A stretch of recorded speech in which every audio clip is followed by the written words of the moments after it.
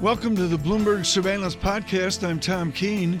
Daily, we bring you insight from the best in economics, finance, investment, and international relations. Find Bloomberg Surveillance on Apple Podcasts, SoundCloud, Bloomberg.com, and of course, on the Bloomberg.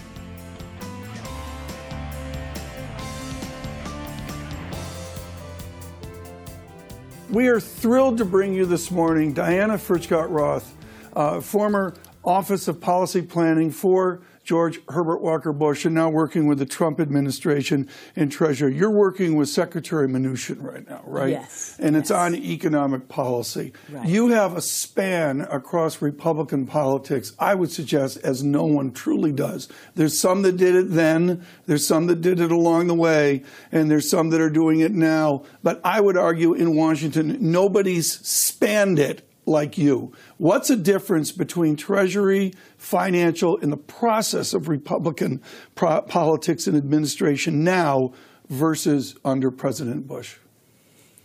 Well, I started off with President Reagan in the Council of Economic Advisors, Yes. and it's been a great privilege to work under four administrations.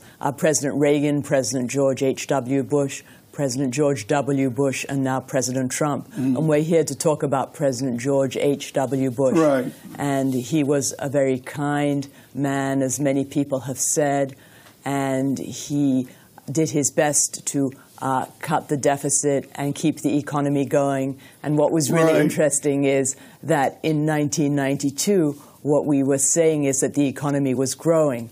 But the National Bureau of Economic Research didn't mark the end of the recession being in March 1991, until December 1992. So in December 1992, when President Bush said the economy had been growing all year, turned out he was right. It had been growing above 4%. But it was Marty Feldstein's fault, right? Well, I'm not blaming any names. Okay, we'll blame Marty Feldstein. What is so important here, and this is great, and I say this with great spirit for the humor of the former president, we need a definition of voodoo economics, and you're the only one on the planet that can really, I mean, Jim Baker can do it and others can do it, but Diana Furchtgott-Roth, what is voodoo economics, just once and for all? Well, I don't know what voodoo economics is, but right now we have cut taxes and the economy is growing very strongly. We had great GDP numbers last month. The economy is growing above 3% right now. I'll take your point. There's a little debate about the deregulation. vector there, but this is important, and this goes back to something that Michael McKee said to me yesterday. And again, folks, Mike McKee will join me on radio here on Bloomberg Surveillance through the morning. I'm thrilled with that. And what's so interesting here is the lessons we learned about cutting taxes to spur growth and maintain fiscal integrity. That was something important to President Bush, important to President Reagan. There was an experiment then, and under President Trump's leadership, there's an experiment now. How's the experiment going? Can we really grow our way out of a fiscal challenge? The difference between 2016 and the economy now in 2017 and 2018 is remarkable. Agreed. People thought that the economy could not grow at higher than 2%, and it's on track to grow at higher than 3% this year. Business investment soared, consumer confidence, business confidence are up. Business investment increasing. Okay, I'll take your point, Diana, but what is so important here is to understand that idea of a twin deficit. My chart of the year is that linkage of trade deficit, something dear to President Trump, and also the linkage of our fiscal deficit. And the vector of that is getting back to the time of when you were very young, of Reagan and Bush Sr. Do we have a risk here of twin deficits into 2020 or, frankly, beyond? It's up to Congress to put in place proposals to cut the spending, and President Trump proposed cutting spending. President George H.W. Bush proposed cutting spending, and it's up to Congress to follow and make those spending cuts that presidents propose. Presidents propose, but Congress has to, Congress is responsible for how much is spent. Well, this is interesting. Diana Furchtgott-Roth, thank you so much.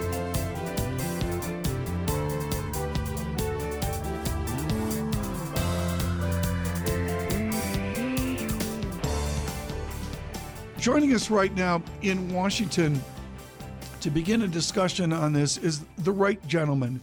And that, as you know, since November 30th, on the death of George Bush, there's been all sorts of worthy speak. He is a worthy in the communications of the Republican Party. Ron Bonjean has had a most interesting career managing the message of Republicans. He's reached huge acclaim for that, frankly, by Democrats as well. And we're thrilled that Ron Bonjean can join us this morning. Ron, what was your biggest challenge of communication for Republicans? Well, thanks. It's great to hear. I would say that the biggest challenges are getting the message out in a consistent way, and that is very challenging when you have all kinds of elected officials in the Republican Party who want to communicate different things. Getting them focused on a single message to say the same things at the same time can be very, very difficult. And especially in today's age, obviously you have President Trump communicating via Twitter and really driving that message the way he wants to. And I think there's a lot of Republicans that are figuring out the direction of the Republican Party after the election. Oh, after the election and the direction, do you just assume that President Trump runs for a second term? Is that just a given near Washington? Yes, I think he runs for a second term, and I think he's going to give Democrats a run for their money. If Joe Biden runs, he's really the only relatable, I think, candidate at this point to Americans that could really give a good be a good sparring partner versus President Trump. I mean, he's just a master of the message in terms of activating people and getting people riled up and getting harnessing that anger that's out there. And I feel like there are so many Democrats right now are running that they're going to dilute their own message. You were directly involved in the process and processes of the last election at the Rotunda today and yesterday, and at the National Cathedral today. There will not only be the remains of the 41st president, his son, the 43rd president, with Mrs. Bush yesterday. Some of those images were wonderful. But also Jeb Bush, which is maybe the more modern Bush, and certainly the one that Ron Bonjean has bounced off of the most in recent years. Can Jeb Bush still run in the Republican Party? I think more along the lines of on the local level, potentially the state level, there are still opportunities out there, for those voices. There is a polarization in politics, obviously, on the left and the right. And a polarization within the Republican experiment, I would suggest. I would agree with that, and I think that's going on in the Democratic Party, too. You have this polarization on both sides. That's really pulling people to the left and right. There are still opportunities in those moderate suburbs that Republicans lost as a referendum on President Trump to elect more moderate voices, I think, in the future. And, I think that the Republican Party still remains strong. We still have the White House. We still have the Senate. We grew our numbers in the Senate. But as you mentioned earlier to me, you've got to take back some of the losses. Where does that strategy come from? I'm fascinated within what I think all of our listeners, whatever their politics, they observe the president, the presidential tweets, the conferences, the gaggle around the helicopter as he dashes. Forget about that communication strategy. There's got to be a communication strategy for Republicans to get away from his core constituency.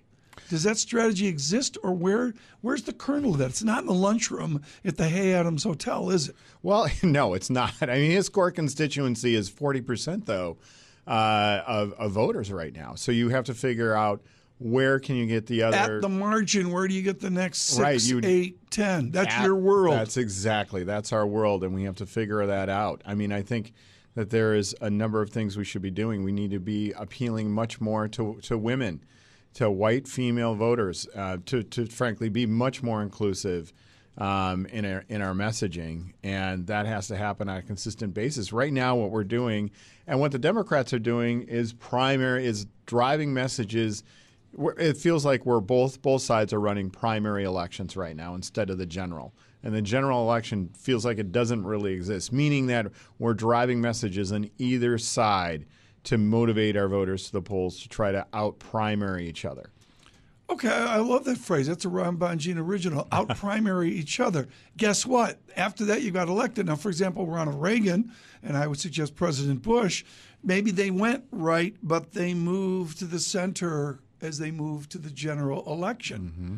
I'm right. Those days are over, right? Well, we'll see. I mean, every election is different. I mean, when President Bush lost to Bill Clinton, it was over the economy. And it was over whether or not President Bush could relate to Americans, and he started feeling out of touch. And President Clinton took advantage of that, and they called it it's what is it? It's the economy, stupid was the line. Yeah. And so I think within a year or two, within a year, we have to start a consistent message that is much more appealing, or else it's going to be just another primary election. Well, it's just another primary election and just another primary process. But the process this time is different. From K Street and I Street and the other, the secret dark corridors out by Reagan Airport, there's offices of Republicans trying to figure out the primary system. Inform our audience, how does that ballet start, and why is it different from the last time around? What I've learned is New Hampshire's not as important as it used to be. Oh, I think that's right. I think that we start out with a slight advantage in Ohio and Florida because we have Republican governorships there. We just won a very divisive election in Florida. That means we have the infrastructure of that state party apparatus to help us with those primaries, with that primary system. But the primary states are changing. We have states like North Carolina. That feels like it's changing. Other states like Arizona, for instance, that's obviously okay. If North Carolina discovers Connor Lambs, plural, the gentleman from southwest of Pittsburgh, those kind of Democrats, Republicans have to be different, don't they? I think of Austin Powers in that movie, Behave. Republicans have to behave if they're up against a more traditional Scoop Jackson Democrat, right? I think it really depends on each district and each and the candidates themselves, and what's going on in that state and district. I mean, that's the thing. Now, right now, it's a referendum on President Trump, and it will be a presidential election. But on the local level, they're going to have to continue to keep the Trump base enthusiastic while trying to reach out to other voters. And that's a difficult needle to thread. Ron Bongino, let's leave it there. Thank you so much. Greatly appreciate the perspective here of a gentleman in communications for the Republican Party. Ron Bongino, thank you so much. Thank you very much. This morning.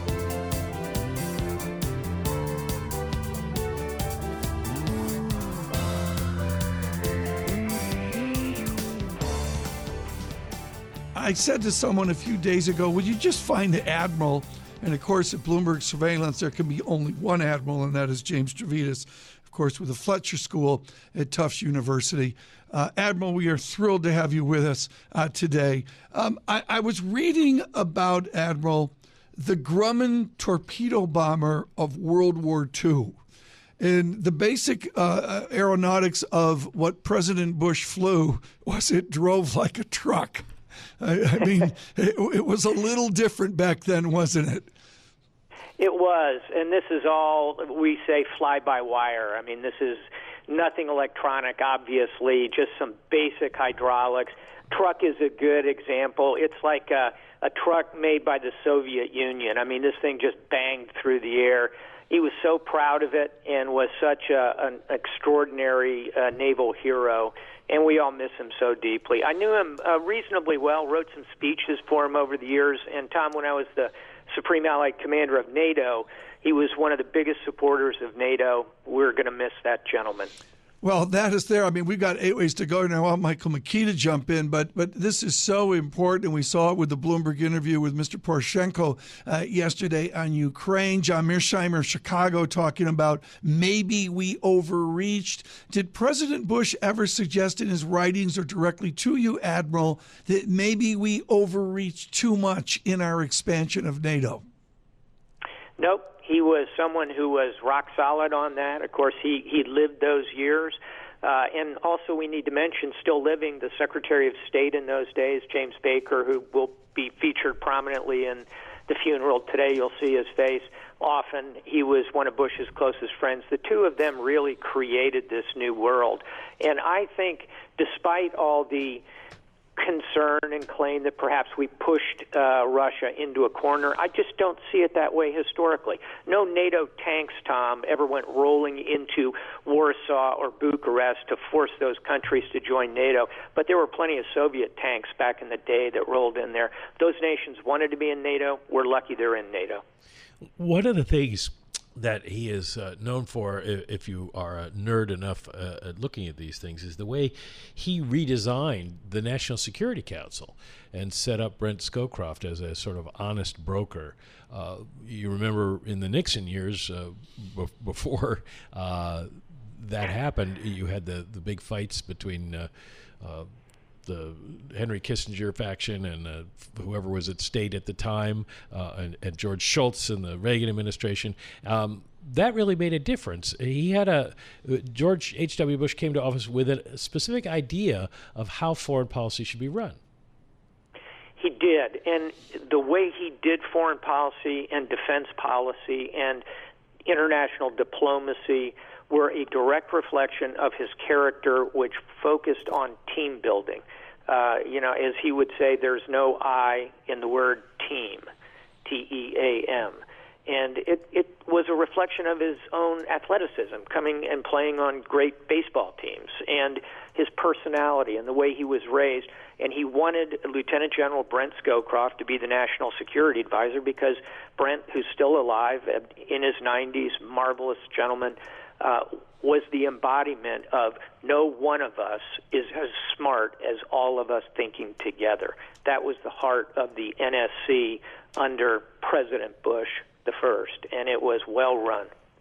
Did he leave it in as good a shape as he found it? President Bill Clinton's first term, not particularly successful from a foreign policy standpoint, and then you had a lot of the former Bush 41 alumni end up in Bush 43's cabinet, and people are looking at the legacy of George W. Bush in the Middle East and wondering how did we go wrong from father to son? Part of it can be explained by 9/11 and the extraordinary pressure that put on that administration, the Bush 43 administration. Part of it was personalities. I was, at the time, working directly for Secretary of Defense Don Rumsfeld, strong personality. Vice President Dick Cheney, strong personality. National Security Advisor Condi Rice, who I think tried very much to follow the Scowcroft model. But in those years, those were big personalities. Yeah. We were in a war, and I think it was a very different time for the nation. So if you want to look for a model, right, it is definitely Bush 41. If you're just joining us, James Stavridis with us. He is, of course, with the Fletcher School, former admiral of the United States Navy. On this special day for Bloomberg Surveillance, our coverage from Washington and from New York of this day of memory and services at the National Cathedral for George Herbert Walker Bush. Mike, your questions are so good and so well informed. I want you to continue with the Admiral. Michael, pick it up again, please. Let me, as long as we have you here and we have an Admiral, let me just ask you something about what's going on today. The whole U.S.-China trade issue gets caught up in the larger U.S.-China relationship. And we saw, and this didn't get a lot of publicity, but during the G20 summit in Argentina, the U.S. sent a destroyer through the South China Sea into territory China is claiming. How dangerous is that situation? How much of a conflict do we really have with the Chinese over this? Because people are talking about, well, if Trump fails, whatever, we could have a new Cold War. Is that what we're facing, the kind of thing we went through with the Soviet Union, or is it a different kind of challenge? I think it'll end up ultimately being a different kind of challenge, Michael, but we have tactical challenges with China in tariffs, trade, intellectual property, cyber conflict. Those are things I think we can negotiate our way through, and I think we will. The one I worry about is the uber strategic challenge is, in fact, the South China Sea. Enormous body of water, size of the Caribbean and Gulf of Mexico combined, full of hydrocarbons. China claims it in its entirety as territorial sea. It's a preposterous claim. the United States and our allies are pushing back on it, not only in international courts where it's been rejected, but also operationally, your point, driving our ships right through these claimed territorial seas. I think that's going to be a tough one to negotiate, but no, in the end, I think we'll find a way to avoid stumbling into a full-blown Cold War. I've got about 5 more minutes of good questions on Robert Kaplan's Asia Cauldron, but we'll have to leave it there with a good Admiral. Admiral Stavridis, we are thrilled that you are with us today. Thank you so much. He is at Tufts University and their Fletcher School as well.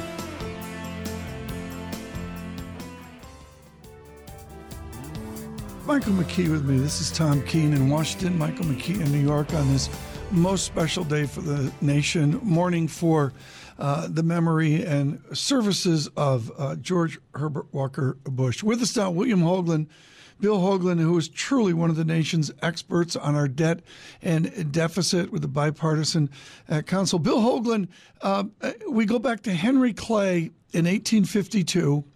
And then with the finishing of the Capitol in 1860 and 1868, Abraham Lincoln and Thaddeus Stevens, and on to President Reagan, President Ford, John McCain on August 31st of this year, and now another president lying in state in the Rotunda. You visited the Rotunda 2 days ago, and you had the privilege of visiting in the quiet early morning. What was it like being in the Rotunda? Very moving, Tom. I, of course, had spent many years in the Capitol. I worked in the Senate. I spent many a day walking through the Rotunda. But to visit the Rotunda with the president lying in state and in the quiet of that early morning hour was brought back a lot of memories, and my affection for the president overcame me, to be quite honest with you. John Meacham will eulogize today. Of course, his one volume is considered definitive. Tell us of the fiscal George H.W. Bush. I think it's a bit of a mystery and a bit of confusion over what his fiscal beliefs really were. Well, I do think that clearly when he came into office to get the nomination, there was some concern that this was a liberal Republican, an Eastern state Republican who was not to be trusted on some of the conservative issues of control and not raising taxes. And so, of course, his statement down in New Orleans and on getting the nomination, "Read my lips," came back to haunt him because when we went into the 1990, we had a number of issues facing us. We had a savings and loan meltdown. We had a number of problems. Congress was being controlled by Democrats, and we negotiated a budget agreement in 1990. It was a budget agreement that required the negotiations and compromise, and in that compromise, taxes were raised, but it was a $500 billion deficit reduction. He was concerned, and his staff were concerned about the deficit. They would have preferred to have controlled it on the spending side, but we were working with a Democratic Congress, and so he had to negotiate. I had the privilege and honor of attending the 25th anniversary of the president at his library in College Station back in April of 2014. As I was getting ready to go onto the stage, the president came up behind me in his wheelchair and pulled me on my shirt tie or my coat tie and said to me something about how I was responsible for him being a one-term president because that negotiated settlement. Of course, he was kidding. He was wonderful and working with the staff, and I will always remember that last direct encounter I had with the president. It's quaint to remember now that in fiscal 1990, the year that you put together this agreement, the federal budget deficit was $221 billion. Now it is going to be this year $1 trillion. And everybody was panicked about $221 billion.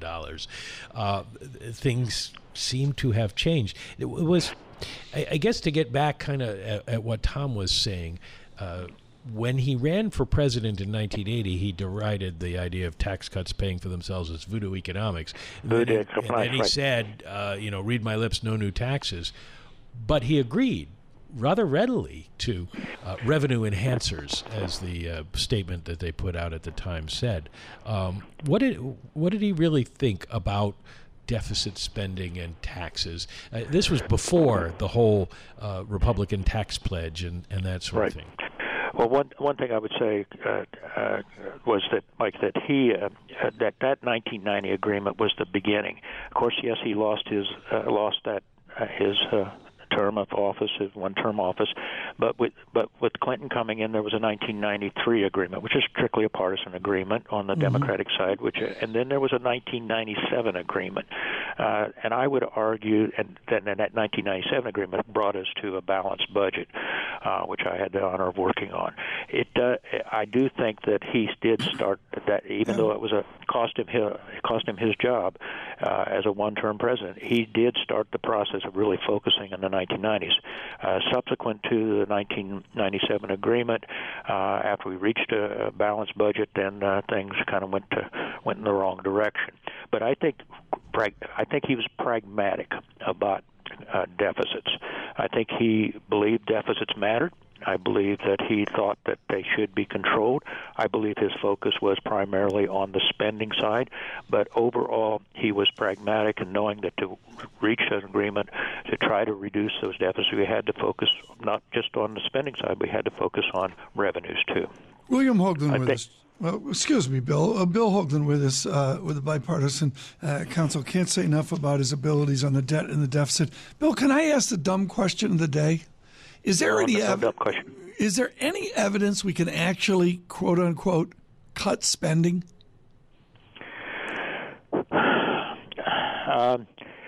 Well, I think one has to say yes. There has to be some hope here that we can look at the $4 trillion that the federal government spends, and surely we can find areas within that we can control. I do think we have to focus on those programs that are the most difficult politically, and that are the entitlement programs, whether that be Social Security or Medicare, Medicaid. Those are not politically popular programs to address. In fact, our current president has said they were off the table. I don't know how we can control deficits long-term on the spending if we don't realize that we have to focus on those programs that are mandatory for the future. At the same time, I think that coming back to the President George Walker Bush, I do think that he felt that you had to have a compromise here in a democratic system and that meant that you had to focus not just on the spending side, but you had to focus on revenues. If you do both together, I think then you have more likelihood of getting agreement to do the spending side. Politicians seem to be, if not smarter, more aware of euphemisms. So the idea of campaigning for revenue enhancement is probably off the table. But I'm wondering, we're going to see, if the deficit keeps going up, we're going to see somebody trying to campaign on bringing down the deficit. But how do they do that? And I'm wondering in 2020, Donald Trump isn't going to want to campaign on the idea of rolling back his tax cuts. So how do you make the case now? Because we're not seeing bond yields get out of control because of the deficit. Well, again, I think that there are two things that I think Leon Panetta, when he was leaving office, said there are two ways to control the deficit. One was through crisis, and the other was through leadership. And unfortunately, I don't see the leadership at either end of Pennsylvania Avenue. I say that with respect to both. And so I'm afraid that at some point there might be a crisis, and then that crisis comes, that will force their attention to deal with this in a serious manner that they're not dealing with now. William Hoagland, thank you so much for being with us today. Senior Vice President of the Bipartisan Policy Center in Washington, with just wonderful perspective there on the reach of the state of our fiscal economics from the time of President Bush to the present as well. Thanks for listening to the Bloomberg Surveillance Podcast. Subscribe and listen to interviews on Apple Podcasts, SoundCloud, or whichever podcast platform you prefer. I'm on Twitter at Tom Keene. Before the podcast, you can always catch us worldwide on Bloomberg Radio.